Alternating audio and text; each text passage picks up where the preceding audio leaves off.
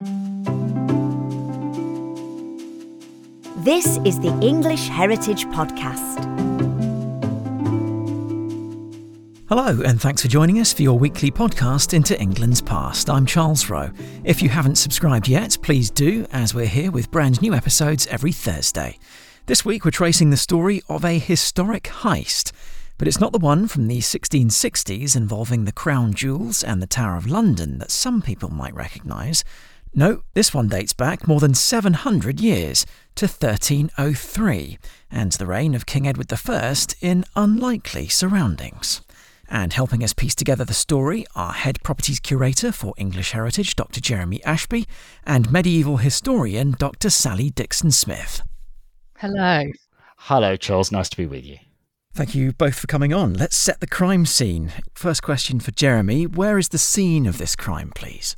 Okay, well, it's an unlikely answer because what we're talking about is the burglary of a royal treasury. The royal treasury is in the unlikely surroundings of Westminster Abbey. So just to sort of explain what that looks like for anyone who doesn't know London very well, Westminster is now a part of the city of Greater London, but once upon a time, and in the Middle Ages, it actually would have been almost like a separate village. It would have been separate from London, a little bit to the west of it. And it wasn't a large place, but it had two absolutely whopping complexes of buildings in it. One of which, immediately on the bank of the River Thames, at a point when the River Thames is flowing from south to north, is the Palace of Westminster. And that's now the site occupied by the Houses of Parliament. It's a 19th century building, but it has been a palace much, much longer, since the 11th century. And that building, the Palace of Westminster, was on the riverbank at that time. Then if you walk a little bit westwards, so away from the river, you come to a quite low stone wall where there's now a road running along. But on the other side of that would have been the Monk's Cemetery. And then to the west of the Monk's Cemetery, absolutely huge buildings, as big as the palace, the buildings of Westminster Abbey, which, as anyone who saw the coronation of King Charles III on the telly, it's still substantially the medieval building that's there. And it's absolutely huge. It's one of the largest churches and monasteries of the Benedictine order in Europe, actually, certainly one of the biggest in England. And it was from Westminster Abbey that our burglary took place in the year 1303. Okay, and what time of year are we talking about in 1303? Well, like quite a lot of crimes, this one, the criminals were playing the long game. So it's actually something that takes quite a long time. The theft comes out and the investigation is taking place during the summer of 1303, from June onwards. So we're talking about long days and short nights, warm evenings, and so on. But actually what they found was that the burglary had been a long time in planning and had taken about 6 months earlier in that year. So it actually had started in the depths of winter and had gone right the way through the spring. Interesting. Okay. Plot's starting to thicken here. Sally, what kind of valuables did King Edward I have stored at Westminster Abbey? He really had a huge variety of things stored in this treasury. I mean, as Jeremy was saying, it's a weird thing that it's in Westminster Abbey and not, as you would think, across the road, or well, across the wall, as it was then in Westminster Palace. But we have various lists of the types of things that Edward I put in the treasury, in the royal treasury in Westminster Abbey. So, for instance, in 1297, there's a list that tells you there are a whole load of crowns in there. It says one great golden crown with precious stones worth £4,000, which is an absolutely immense amount of money. To put it in context, if you were a soldier fighting for Edward I, you would earn twopence a day. So £4,000 is an absolutely ginormous sum. There's another crown of gold with precious stones that's worth £200. A beautiful gold crown with rubies and emeralds worth £250. One gold crown worth £100. One gold crown with emeralds and sapphires and rubies worth 100 marks. And then all sorts of other jewels and all sorts of things. So there's definitely a big emphasis on crowns and jewels, but also all sorts of other things. So other lists also show us not just all that sort of bling, if you like, but things that were also very valuable, like books, for instance, a manuscript of choral music that was in there, a painting, a mappa mundi, so a painting of the world as it was known then, and also things like, cash money. And of course, money in 1303 was actually made out of silver or gold. So So coinage, it's basically. coinage. So there's plenty in there that you might want to steal, frankly. And you described one of the crowns as being valued in marks. Yes, so it's another unit. It's used in England as well. It's 2/3 of a pound, and Ah, this is a time when things are done by weight as well. So there's a kind of a pound is a pound in weight as well. A pound's worth of silver is a pound weight of silver that's been, bashed into 240 pennies. Well, more than bashed. It was a bit more sophisticated than minted. that. But marks is used as another way of sort of counting money, but it's not actually a coin. Very interesting. What's the value after inflation up until these days, would you say? One sort of rule of thumb is times it by 1,000, but that's a very rough rule of thumb. Yeah, I always like ducking questions of that kind because their values are completely different. So, for example, land for us or property is incredibly expensive. For them, rent is it's not actually such a big deal. But I would say this, wouldn't I? I always fall back on that well-known universal value of money, which is how much does it cost to build a castle? And the one I always sort of go for this, and it's going to come up again, so get ready for it, everyone, is around this sort of time, Edward I is building a very big, very flashy castle in North Wales called Beaumaris Castle. And Beaumaris Castle, if they'd completed the whole thing, would have cost £15,000. Now, we are going to be talking about some fairly eye-watering sums of money. But when you think about, something that costs £400, that's going to be a workforce of several thousand people building a big castle over the course of several months. It is a fairly disgustingly obscene amount of money to be vested in a single object. And I think when you suddenly think about a whole storeroom of boxes that are full of stuff of this kind, of which individual items cost that much, you actually are talking about wealth that is beyond the imagination of most people in this country at that time. Yes. Hyper wealth, if that's even a word. No, it's very beyond much so. billions, isn't it, really? Yeah. So some people might be thinking, why was the king storing valuables in a monastery? From my initial reaction, it's kind of like, well, he trusted the monks too well. But what's your response, Jeremy? Well, that's part of it. I mean, I'll jump in on this because I think it is a very odd story. I think, though, that in the Middle Ages, it probably wouldn't have seemed quite as weird as it does for us. This is a time when, actually, in churches all the way across the land, valuables are being kept in chests. Documents are being kept because the churchmen are some of the only people in some communities who are able to read or write, if there are documents around. So I think that's some of it. And of course, as you've said, you would sort of imagine that a place that's dedicated to the worship of God and staffed by people that are dedicated to that same service would actually be, trustworthy, and that robbery or some other crime on holy ground is a sacrilege. That is certainly true. But I think what's also just worth saying is that even in the realms of the high politics of people like, the kings of England, a practice had drawn up in which monasteries had become fairly established as natural places for this to happen. So Edward I's father, King Henry III, for example, and in fact, as a young man, Edward himself, they'd used the monastery of the Knights Templar in London, the New Temple, as their principal royal treasury. And the Knights Templar were pretty well bankers to the crown. So there is a precedent for this kind of thing. And when Edward I goes to war in North Wales, for example, his whole logistical corps that follows after him, which is an institution called the Royal Wardrobe, and much of what we're going to be talking about today is the operation of the Royal Wardrobe. They famously stationed themselves in a local monastery at Aberconwy, and all the goods that they were carrying were taken into the monastery for storage. So it's the kind of thing that happens quite a lot. But I should say that Westminster Abbey had a couple of other advantages which made it a very good place for this. Firstly, and Sally can talk about this more than I can, there was already sensitive material there, the regalia, which were regarded as the relics of St Edward the Confessor, whose shrine is in Westminster Abbey. And I hope Sally will be able to talk about that in a minute, because actually the whole question of whether this treasury contains the crown jewels is something that needs a bit of unpicking. And the other thing we've already mentioned is right next to the Palace of Westminster, which is the principal royal residence. It's where the law courts are. It's where the administrators of the exchequer, the royal treasury are. So in that context, it's a handy place for treasure to be kept.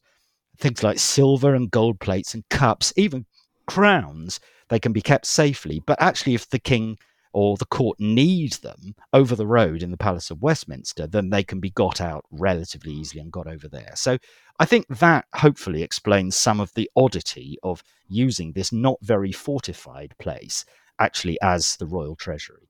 It's almost like a prop store for a theatre company. Well, interesting you should say that. And I think, what I always imagine with some of these treasuries is actually it's a very precious but not very well ordered junk room. There's all sorts of, strange things in, as Sally was mentioning, all, as far as we can tell, put together quite haphazardly in boxes, so that one of these incredibly expensive crowns will be next to a relic of the true cross, which will be next to, as Sally said, a manuscript with choral music in it, that kind of thing. They're all put in together. And let's talk about this idea of the crown jewels aspect. Is this how we would understand these items in the context of the time, Sally? So it would seem obvious, because Westminster Abbey then was the coronation church, just as it is today. And Jeremy said about the coronation of Charles III earlier this year in Westminster Abbey, that's where you would keep crowns. Now, there was one set of crowns that were, as Jeremy was saying, relics of the shrine of Edward the Confessor. So these were, if they weren't really so, were definitely believed to be, and there's no reason why there shouldn't be, the real Anglo-Saxon crowns that had belonged to Edward the Confessor, who died in 1066, kicking off the massive tussle, well, more than a tussle, over who was going to be the next King of England and leading to the Norman conquest.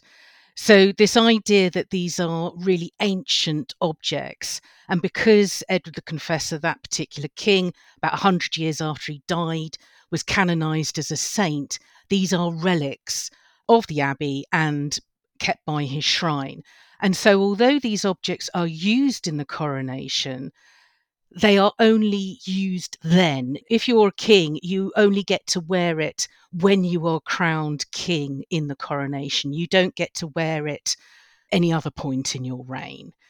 And so these items have to be returned. So if you're a king and you want to wear a crown out of the abbey after the coronation, when you're going across to the Palace of Westminster for the massive coronation banquet, you have to have another crown. If you want a sort of lighter crown that you wear more day to day on different occasions, you need to have another crown. And so this is why we've got these sort of multiple crowns. There's sort of one set of regalia being the objects that make you look royal, in other words, crowns, sceptres, the coronation robes, that is part and parcel of what belongs to the abbey and shouldn't go anywhere else. And then you've got sort of lots of different copies made for different people, if you like, and reused and readjusted, that are used during the reign. And also at this time, and this Edward I did this himself, as his father and his grandfather had done.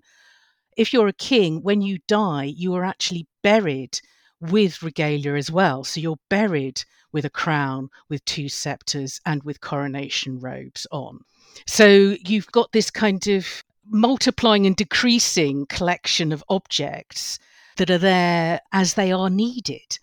And in terms of what Jeremy was saying about the wardrobe, it can provide everything. There are lots, it starts getting more specialised, but it can provide everything from the things you need to make war, so bows and arrows and all that sort of stuff, to fantastic gold work. And I think the way to understand it is that the wardrobe is a department of the royal household that provides everything that a king needs to be a king.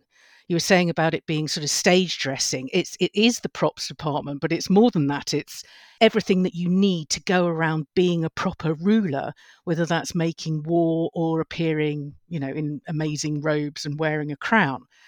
And because the king at this time moves around a huge amount, it also means that the wardrobe that's providing all this stuff has to have sort of multiple places that it can stash things securely. So when it's traveling around with the king and you've got one of these amazing crowns, say, with you, you need somewhere secure to put it overnight or when you're traveling. And so the wardrobe kind of operates also, or the treasuries of the wardrobe operates almost, if I could put it like this, like a multi-site lending library. So sort of things are checked in and out according to where the king is and what he needs. So this is also where it can become quite confusing about where things are kept, because it's not necessarily straightforward. And it makes sense in terms of understanding that the king's moving around and king and queen and his children and their children are moving around and need different things in different places. But you can imagine that it's quite complicated for the people in charge of keeping track of all this stuff, and also for historians looking at those records to work out what's where, when, and why. And so, coming back to the question of, are these the crown jewels? They are part of the crown jewels, let's put it that way. The things that we used solely at the coronation stay in the abbey, or at least the crown stays in the abbey. Weirdly, at this time, they do let the sceptre and rod of Edward the Confessor out and across the way for the coronation banquet, but it has to be brought back straight away. But the king can't take Edward's crown out of the abbey. So you have to have all these other sets. So there are plenty of things that are in these stores of the wardrobe that are used at coronations, but also things that are used throughout the reign. So a really wide-ranging kind of wardrobe for the office of His Majesty, effectively, including some other items as well, some bric-a-brac. Yeah, exactly. And a lot of it. That's the other thing. There's huge quantities of this. Now, something I probably need to pick up on for everybody listening, if they're not too familiar with this part of history, is that, Sally, you've mentioned Edward the Confessor, who famously set up this, as you described, tussle between Harold and William at the Battle of Hastings, which William the Conqueror won. Edward the Confessor and Edward the First, obviously two different Edwards, but Edward the First is still called Edward the First, even though he's around a lot later than Edward the Confessor. So why is Edward the Confessor not called Edward the First, who dies in 1066? Good question, to which there's not a particularly great answer. I think it's a difference between how historians refer to them. It's a difference between how kings refer to themselves at the time.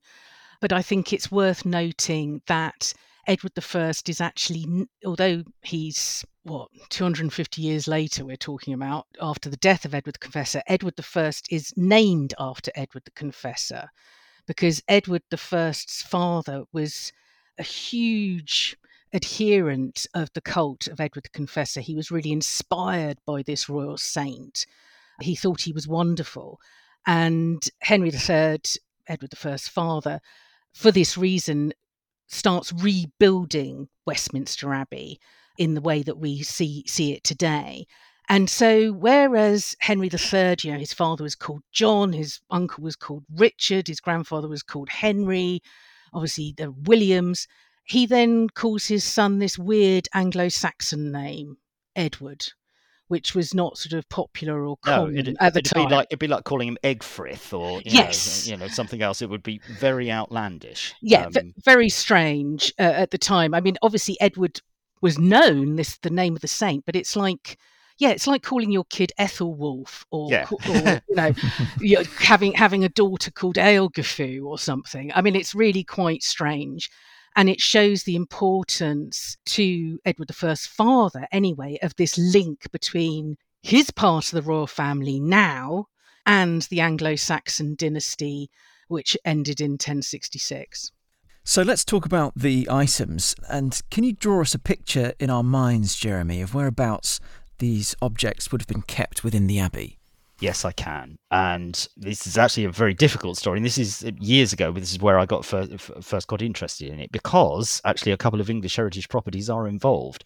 we know that there were two rooms that were used as treasuries, both of them actually putting the monks to a certain amount of inconvenience. I think they would rather that the treasury was somewhere else. And both of them are in the same general part of the site. They're on the eastern side of the cloister.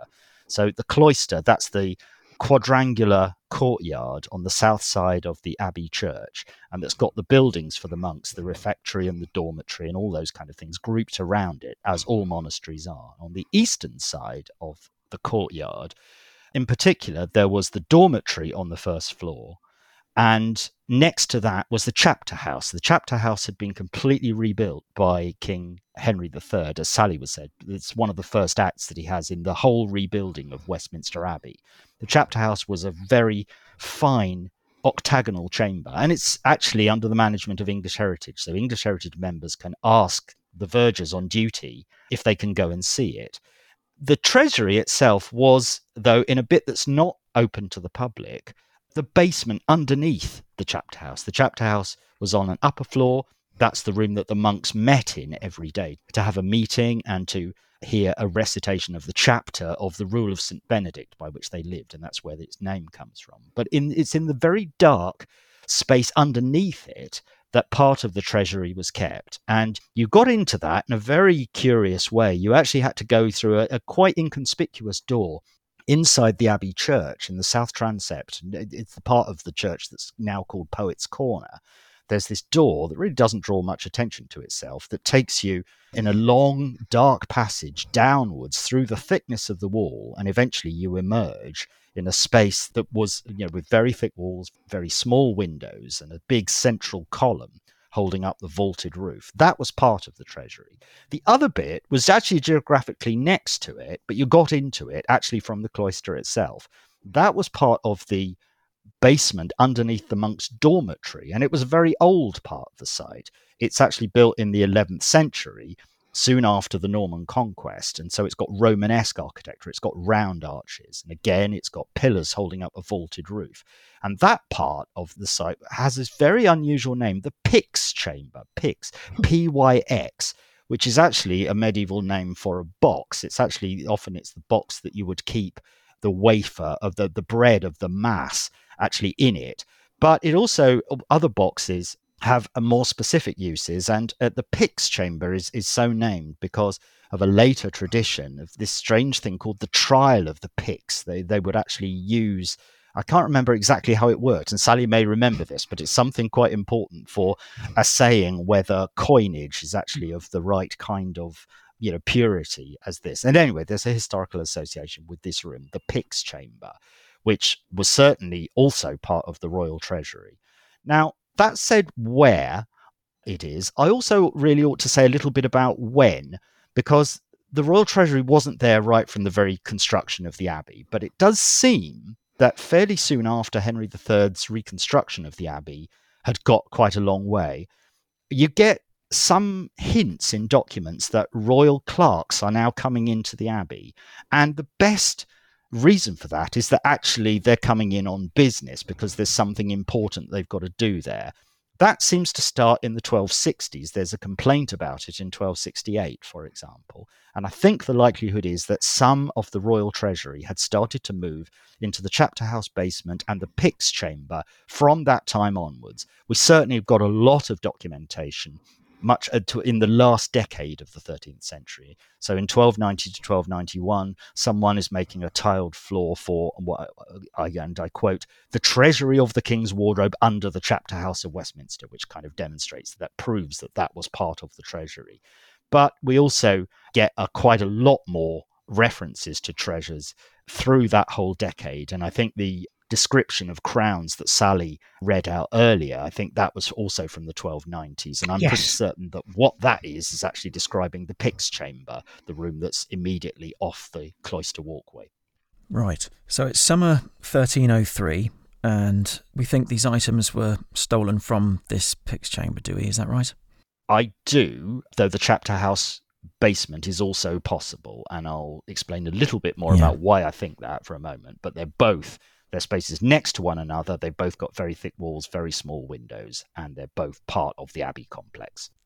And what is significant about what else is taking place at the time of this theft in summer 1303, Sally? So it's kind of a good time for a heist, potentially, because the king is most definitely out of town. He's pursuing his wars in Scotland. This has been going on for some years. And so Jeremy was describing how you've got Westminster Abbey, and then right next to it was sort of with a wall in between, but there are gates in between the two, Westminster Palace. And Westminster Palace being, one of the favourite residences where the court would be, where courts of law were held. Because Edward I is fighting in Scotland, he actually moves all these things like the Exchequer and the main court, law courts, and the Chancery, that is to say, the writing office of the Royal Writing Office, to York, so that it's nearer for communications to Scotland. So for I think it's about 4 years prior to 1303 and prior to this robbery, the character of Westminster has changed in that the palace that would normally be this hugely bustling place, and as Jeremy said, with clerks from the royal household nipping in and out of Westminster Abbey as well on business, is suddenly a lot quieter. And it seems also that people are kind of taking advantage of this to probably use the spaces in ways they shouldn't, and sort of have parties with their mates and things like that. And so if you're going to do it, it's quite a good time to do it because the king is not on the spot and the place is relatively deserted, or at least the palace is. But there's actually important bits of high politics in this, because Edward I that's right, he's not there because he's got other important stuff to be going on. And at the time of our actual robbery, we know he's fighting in Scotland at Linlithgow. And this is the famous war against William Wallace. And famously, Edward I was not completely successful in this. It was a very, very hard fought war, that one. He actually hadn't quite finished fighting in Wales. I mean, he'd sort of the conquest of Wales had been more successful. And added to all of that, in 1296, he also goes to war against the French. So the king is militarily very, very overstretched, and fighting wars is expensive. So actually, these treasuries, there's actually probably quite a lot of stuff going out of them around that sort of time. Because as we say, and one of the things they're keeping there is cash. And you've got to have hard cash in order to pay your soldiers and other people of that kind. So while in some ways, yes, there was a sort of power vacuum, and it was possible to put royal palaces to improper uses, as we shall be hearing in a minute. In other ways, it wasn't a brilliant time to do it, because actually, if they'd gone a few years earlier, the treasury would have been a bit more full. There would have been more stuff there for the thieves to get their dirty hands on, but we'll explain a bit more about that in a minute. How does the king find out that his property had been stolen, and how much of it was taken as well, Jeremy? Well, some of this we don't know. The best bit of information that we have is a letter from Edward I written on the 6th of June 1303, and he writes, "We have heard from the testimony of trusted men that certain malefactors and disturbers of our peace have by force of arms broken into our treasury within Westminster Abbey, and have seized and carried off a large part of our treasure found in the said treasury, and committed other enormities against us there, to our manifest contempt, to our inestimable harm, and against our peace." Okay, yeah, this is not a king in a good... This is Edward I here, who has a reputation for pretty nasty things happening to people who displease him. So this is not good. I'm ducking your question, Charles. How did the king find out about it? Because we actually just don't know. We first hear about all of this when Edward I already knows. And all he said is the testimony of trusted men. Now, someone was aware of the robbery and had tipped the king off. And the suspicion must be, in the circumstances, that I think it might be one of the monks of Westminster who knew about this. We'll come back to it. But going on a bit, what Edward I then says, and I'll just sort of summarize this, is he instructs his servants to sort things out. And one of the first things that needs to be sorted out is someone trustworthy needs to go and make an inspection of the treasury. That unhappy task falls to a man called John of Droxford, or Drockensford, who is the keeper of the wardrobe. He's the man in charge of that household department that, as Sally talked about, is responsible for the royal stuff. It's the things that the king needs to look like a king. So John of Droxford is instructed by Edward I to go and make an inspection, and he does that on the 20th of June. And he writes a description of this, which is actually very interesting, which I'm going to read out now. On the 20th of June, he was given the keys of the said treasury in a canvas pouch with its seal intact and unbroken by Walter of Bedwin, cofferer of the wardrobe of the said king, who, on the king's order, was carrying the said keys with him. And in the presence of, and then there's a list of names, John of Droxford took the intact seal of the pouch, took out the keys, opened the doors of the said wardrobe, and with these others entered the wardrobe. Once inside, he found that the treasury had been broken into, chests and coffers had been destroyed, and many of the goods secretly carried off. So I'll just pause for a minute. The door hadn't been broken into, and the lock was still intact. It still worked with the key. And more than that, the key, which wasn't kept in the abbey, it was actually kept by the cofferer of the wardrobe, who is an official who has to keep the key in his person, carries the key around in a canvas bag with a wax seal on the front. So if you want to take the key out, you've got to break the seal to do it, and the seal was still intact.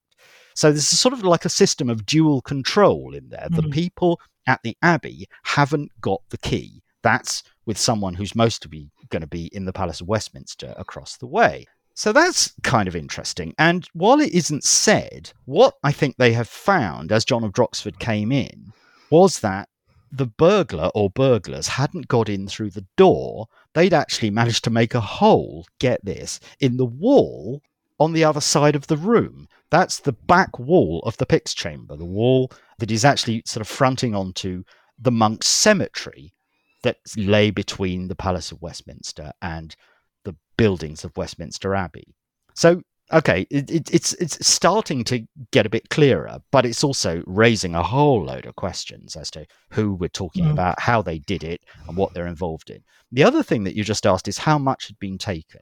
And the stolen property is estimated, and this is given in the commission of Oyer and Termina. That's the technical word for basically the commission sent from the authority of the king to various officers to try the people that are guilty when they find them. The stolen property is estimated as £100,000. That is a truly insane amount of money. Just to come back to my previous comparison, as I say, to build the ridiculously expensive Beaumaris Castle was £15,000. To build all of the new castles of North Wales over 50 years only added up to £73,000. So £100,000 is truly astronomical. It's completely outside the experience of anyone who would be, involved in any of this. That's absolutely astonishing. It's unthinkable amount of wealth. And also from John of Droxford's inventory, I think you also get a picture of the kind of chaos they find in there, because there's one note on it that says that they haven't bothered to make a list of all the relics that have been left behind, because basically they've been spread about all around the room. You can imagine the robber or robbers has been rummaging through various things and going, oh, bones of a saint, I'm not going to get much money for those. And so they have to kind of pack them up just in a bag, saying they're sort of unknown relics because they can't pick them apart anymore. So I think it's sort of, you get this idea that the place has really been ransacked. Wow, yeah, I think people are getting that image in their heads, definitely. And another thing that they're probably wondering, which I am as well, is the King's letter states that there was force of arms. So how does he know, writing from Scotland, that there was sort of weapons involved in this heist?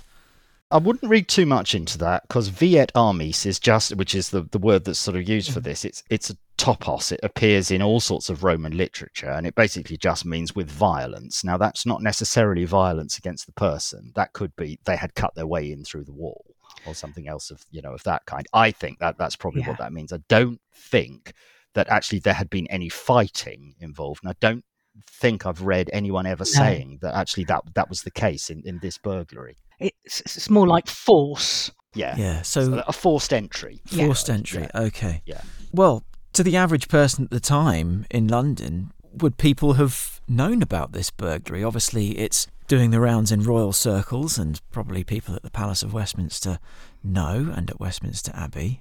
Did normal people know about this at the time?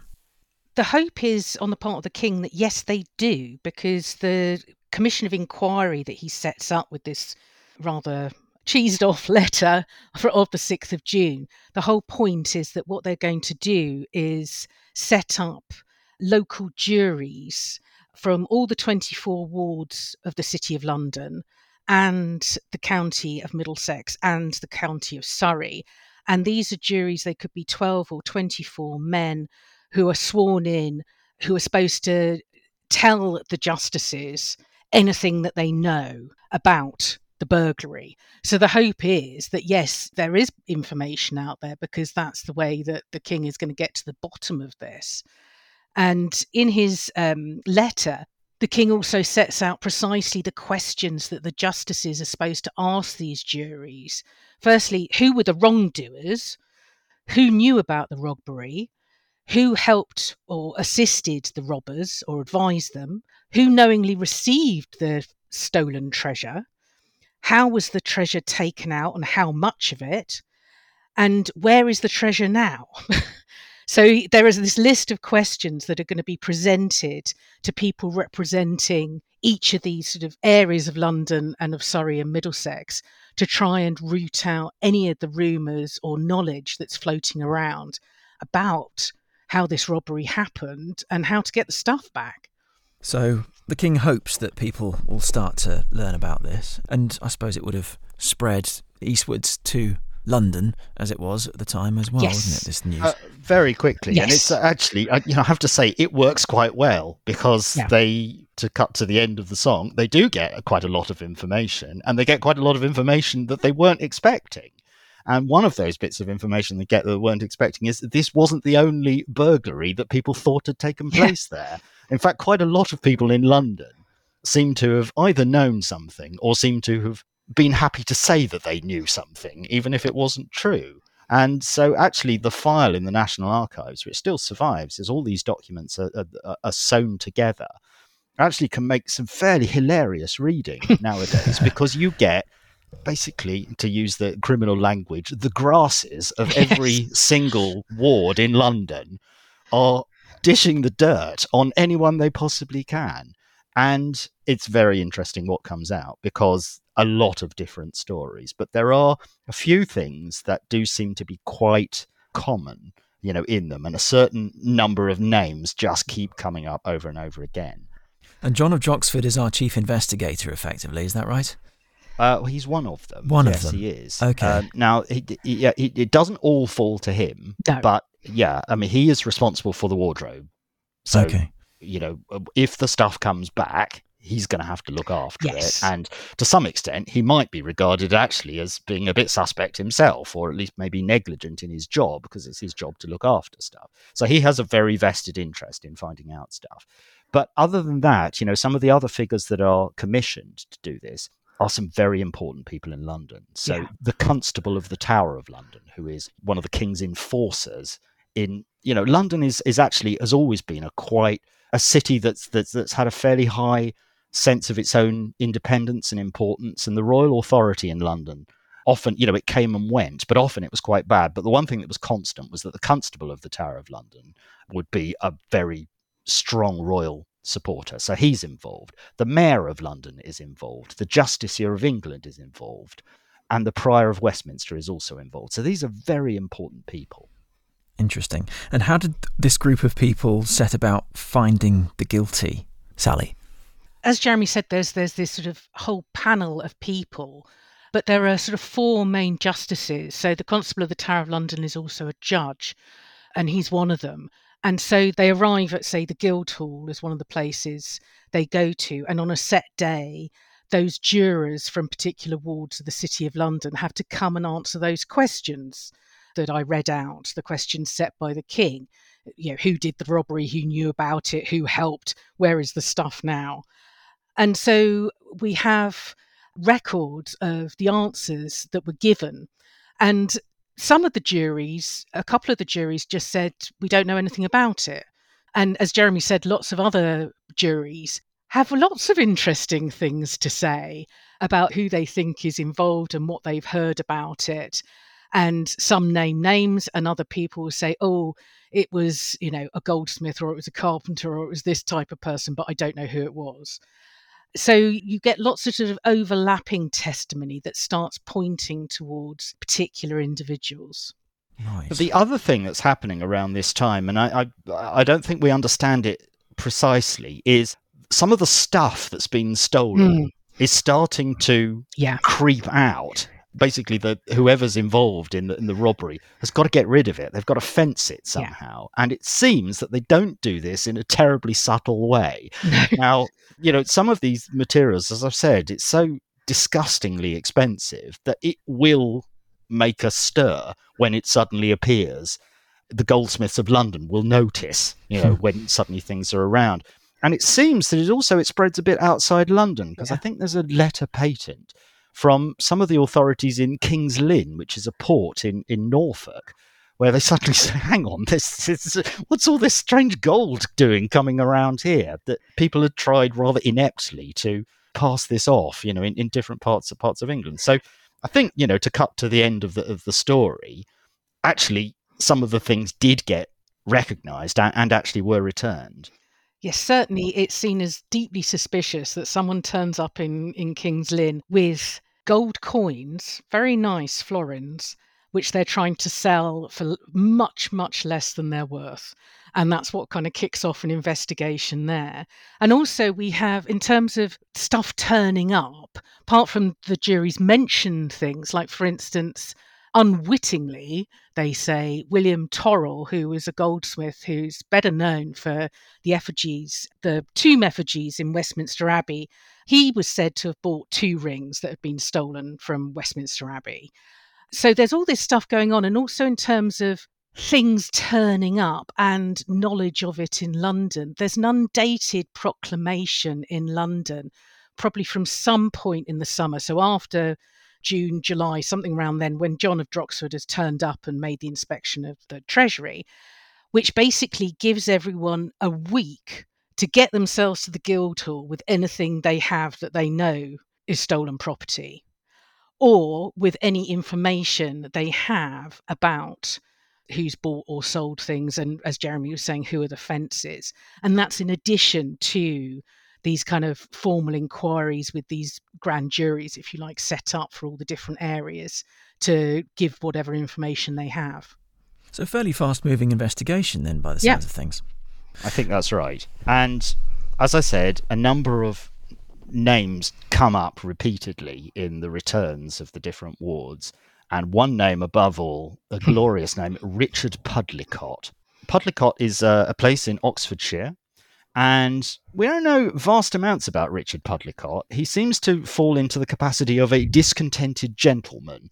And one of the things that's sort of said about him is that actually he had suffered financial losses, actually, which he regarded as being Edward I's fault, and, may have borne something of a grudge about it. He may just have actually really liked the idea of money. Anyway, Richard Pudlicott is one of the people who's named lots of times. So it's a real important thing for them to try to get hold of Richard Pudlicott, which they do. In fact, Richard Pudlicott, I think, had taken refuge in a church that doesn't exist anymore on Candlewick Street, which is the modern Cannon Street. And, he should have had sanctuary, but no, the royal officials strong arm in there, they drag him out. So he is their prisoner, and he talks. He gives a very long and rambling confession, which is actually one of the most entertaining. Sorry, I shouldn't laugh about it, but it is one of the most entertaining bits of the whole file in there. And I'll just read out a couple of excerpts from Richard Pudlicott's confession. His description of the actual robbery of the jewels itself goes like this. 8 days before Christmas, he came there to break in with tools acquired for the job, namely 2 chisels, large and small, a knife, and some smaller iron engines. And he worked at night until a fortnight after Easter. So we're talking, 4 months or something. And on the night of Wednesday, the eve of St. Mark, he got into the treasury, stayed inside through St. Mark's Day, sorting out the things he wanted to carry off. And on the following night, he got out, leaving part of the treasure under a bush to recover it the next night. The rest he carried away with him, getting away through a gate behind St. Margaret's Church. The gate behind St. Margaret's Church, I should say, is actually leading back into the Palace of Westminster. And this actually turns out to be quite significant in a minute. But there we go. And the stuff about the bush is particularly brilliant, that the Richard, maybe he didn't do this himself. He may have had an accomplice called John de Lenton. And one of the versions of the story they had is that John de Lenton had sown hemp seed along one side of the monk's cemetery, and it had grown up into a very thick bush, which basically Richard Pudlicott could then go and hide behind and cut his way in through the very thick stone wall, taking stones out, and no one could actually see him going. Now, I mean, that's fairly amateurish, but pretty hilarious. And you do have to wonder, there he is chiseling away every single night for 4 months. The monks of Westminster are asleep in the dormitory immediately above his head, and no one hears any noise and wants to come out. I just drop that idea in there for you to think about it. But this idea about Richard cutting in through the wall, it does have a rather interesting postscript from just a few years ago. Now, the Pyx Chamber, as I say, is managed by English Heritage, but that's the inside of the building, and the outside, the outer face of the wall, is actually now inside part of Westminster School. There's actually a building built against the medieval building in there. And I think this is probably about 7 or 8 years ago. I got a phone call from a couple of friends, including the archaeologist of Westminster Abbey and another archaeologist called Tim Tatton Brown. And they were in this bit of Westminster School doing some building recording because the school had briefly vacated the hall where it was. And so this was an opportunity for some people to actually make some notes and to make some drawings of the outer face of the wall of the Pyx Chamber, which is it's an 11th century building. It's amazing. And they said, come over here and have a look. And what we found, what Tim particularly was the person who identified this, is that you can see in the stonework where the line of the ground would have been. And then in one point, just underneath a window, it suddenly sort of ducks down and there's a whole load of rough stone in there. And then the smooth stone starts again. And he said, someone's blocked up a hole at this point. And we thought, wow, that's amazing. They clearly sort of dug down a bit, made a hole, and then someone had come along afterwards and filled it in. We could not think of any reason why you would want to do that. It is entirely possible that what we might be looking at is a hole made by Richard Pudlicott, possibly with help, that later on had actually been blocked up in order to make the wall good. That's great. You can actually link him to the crime, potentially. Well, you know what? There'll always be an element of doubt about it, but I did think this is truly fantastic. It's really wonderful. And with permission, I used it in a conference a few years afterwards, and everyone was really pleased. So I think it sort of falls into the category of it may be rubbish, but actually it's a rubbish that everyone wants to believe, and I certainly want to believe it.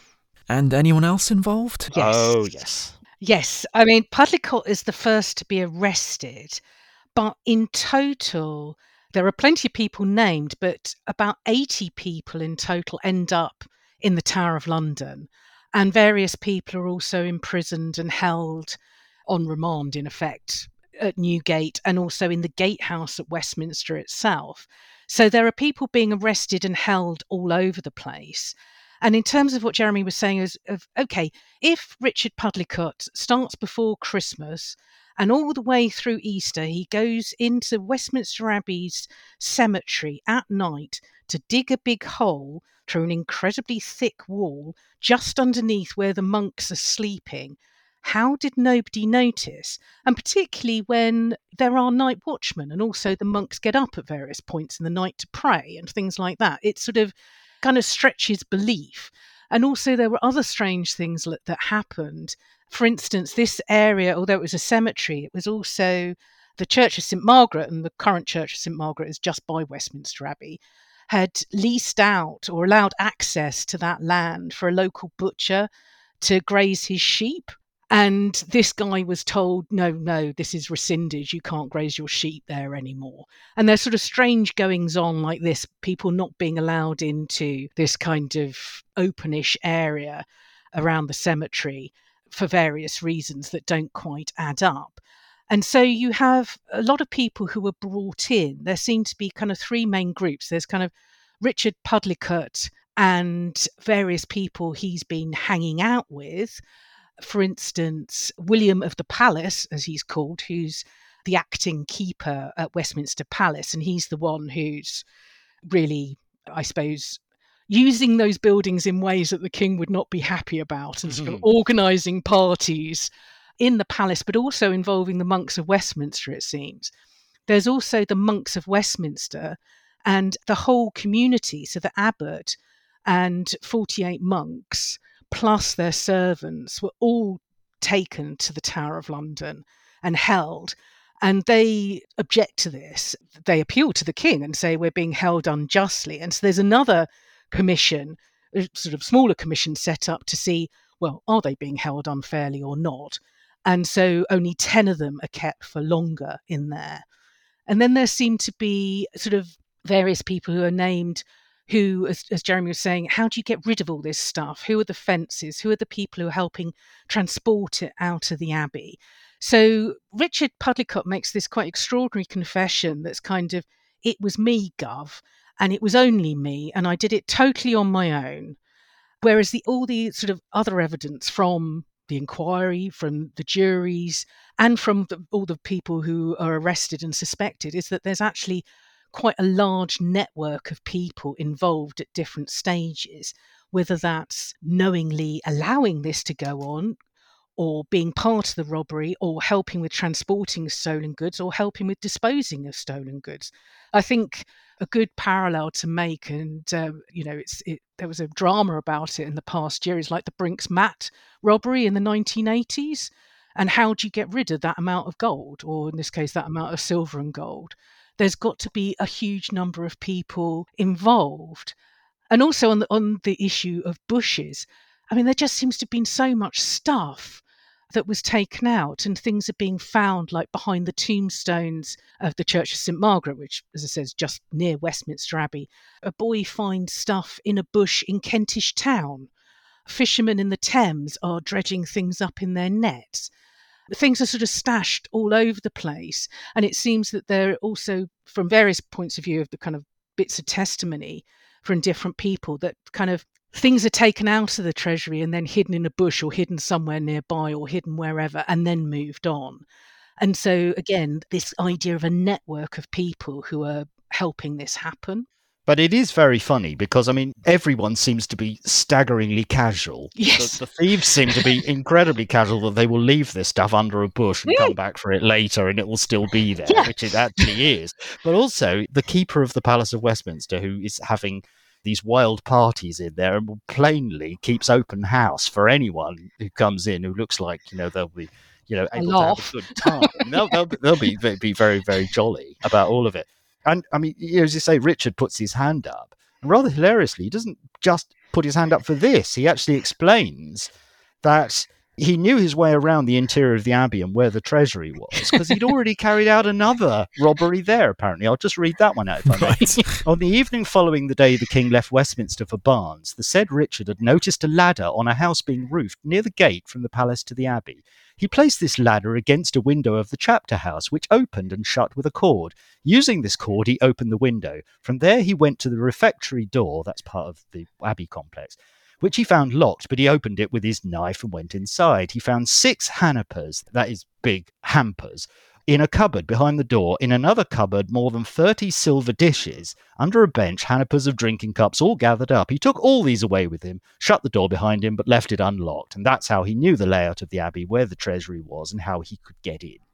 Well, he's done pretty well there, hasn't he? So what happened to Richard Pudlicott and the 80-plus people who were being held? Yeah, different things happened to all of them, but Richard Pudlicott does not die of old age. No. It may not surprise you to know. Richard Pudlicott is hanged, and he isn't the only one. How many others were given a public execution like that? I think there are another 5 who are hanged, if I understand. We don't actually know the names of all of them. No. But they are all laymen, so none of the monks end up being killed or having punishment. I mean, it's very weird. So they're all carted off to the Tower of London. As I said, they object to this. then only 10 of them are kept there. And then when the king comes back to London, he frees them. And Adam, the sacristan, he's one of the kind of officers within the community of the monks, and he's in charge of the sacristy, which gives him access to the abbey treasures. So he should be someone who's trustworthy. He's one of the people who's very much named over and over again by the juries. And a nice little detail talking about, these unseemly parties is that he's supposed to have given a stolen ring from the heist to a woman who is named so that she would be his friend. Oh. And so although the justices don't punish him or get justice from him, they do actually name him publicly. And I mean, there's also the question of how different people are treated for the same crime. And so whether you're a layperson or whether you're a member of the clergy means that you're treated differently under justice at this time. It's quite interesting that the testimony of various wards in London, the jurors, some of them reveal a deep hostility to monks, a real suspicion about them. The jurors of Walbrook towards Ludgate are particularly hostile, and their testimony's got a very good bit. Moreover, the jurors have a great suspicion against the aforesaid monks, because 4 years ago, this same treasury was broken into from inside their cloister, namely under the door of the said treasury towards the cloister. But this has been hushed up, apparently, according to them. So it's just monks, you can't trust the monks. And another sort of rather nice sort of postscript to all of this is that on the English Heritage website, in the bit under the Chapter House, you will be able to see a reproduction, by courtesy of the British Library, of this rather brilliant cartoon that actually was made in the early 14th century. And it shows Richard Pudlicott looting the treasury, underneath a vaulted ceiling. And he's very definitely on his own. There's no one else sort of helping him. There is Richard doing it.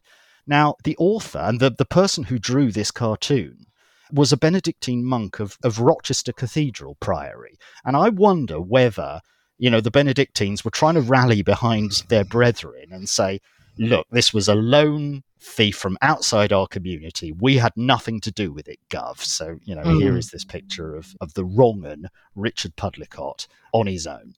Absolutely. We should probably explain to our transatlantic listeners and anyone else who doesn't understand that when you say gov, that's basically relating to governor, isn't it? Yes, Sally and I are both using the vernacular of bad police dramas of the 1970s and 1980s. So I don't know, maybe this would appeal to people of a certain age. It's something that in those kind of programs, criminals, when apprehended by the long arm of the law, will say, it's a fair cop, Gov. You've got me banged right. You've nicked me. I done it. So that's kind of the story covered, really. But was all the treasure recovered? Quite a bit of it, but it's hard to judge quite how much. I mean, in terms of, as I said, they're sort of finding things under bushes and strange things like that. But there are also, in terms of Richard Pudlicott acted alone, I mean, they actually find stolen goods that they know are from the treasury in the possession of Adam the sacristan, the person I just mentioned, and his servants, and also in the possession of this William of the Palace guy who's in charge of the palace and holding the parties, and also with some of the other monks and some of their servants, as well as finding things all over the place and in the hands of people who seem to specialise in selling dodgy goods off the back of a lorry, another colloquialism. And if we were to take any lessons from this burglary, what do you think they would have been for those investigators afterwards, Jeremy? Well, I don't think there are any huge lessons learned, because the aftermath of this is, in some ways, is entirely expected. In other ways, it isn't. Okay, yes, some people, the guilty, get identified and they get executed. The other thing that Edward I had instructed was that responsible people were to take the treasury and secure it.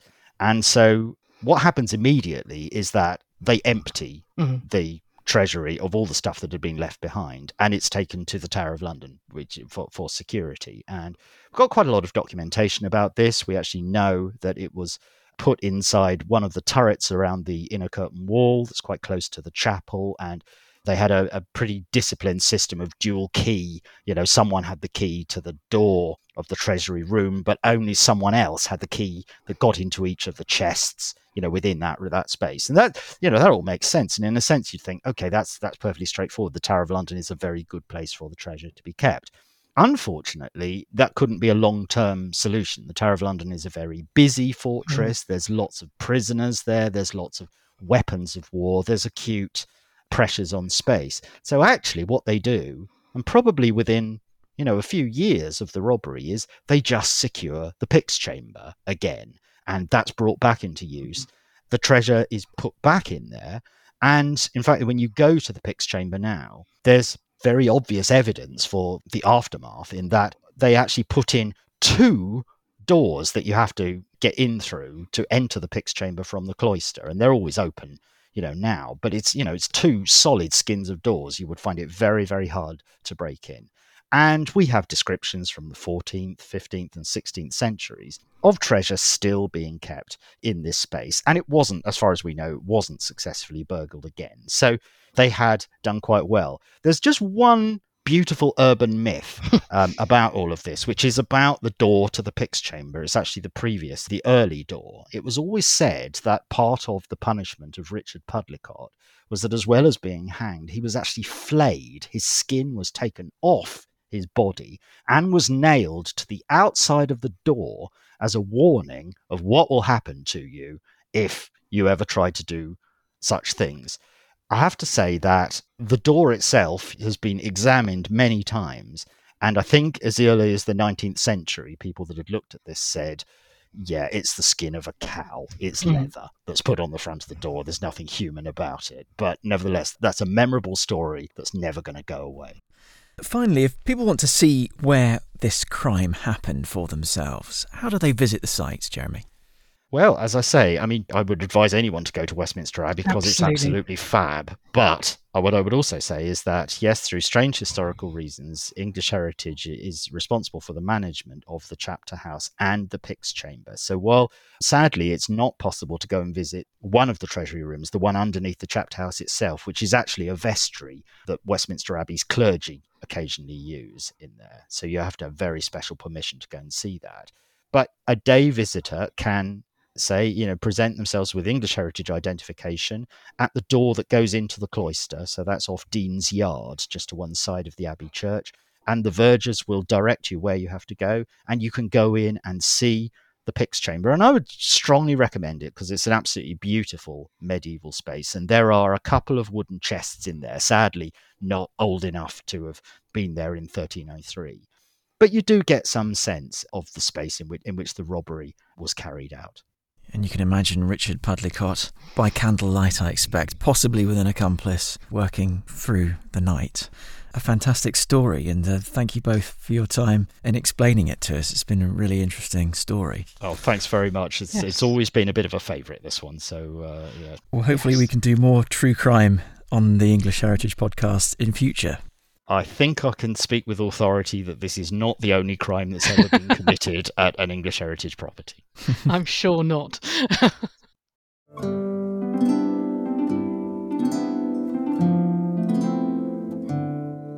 You've been listening to the English Heritage Podcast. Next week, we're putting your questions to our experts about one of the biggest turning points in English history.